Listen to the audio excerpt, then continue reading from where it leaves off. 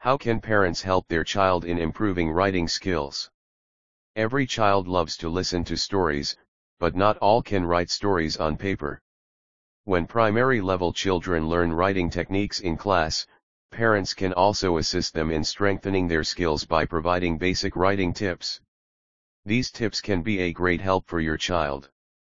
Take a look at the given below tips. Motivate your child to write one composition per week. Giving writing assignments each week can boost your child's writing skills.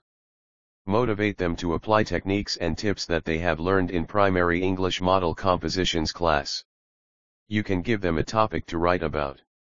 Ask your child to be descriptive in compositions. Remind your child to properly describe the story.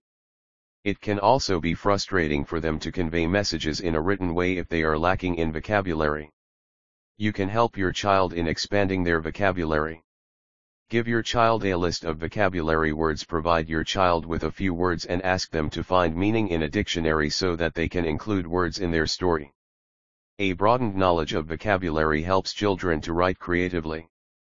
The above given tips can help your primary level child to get into writing.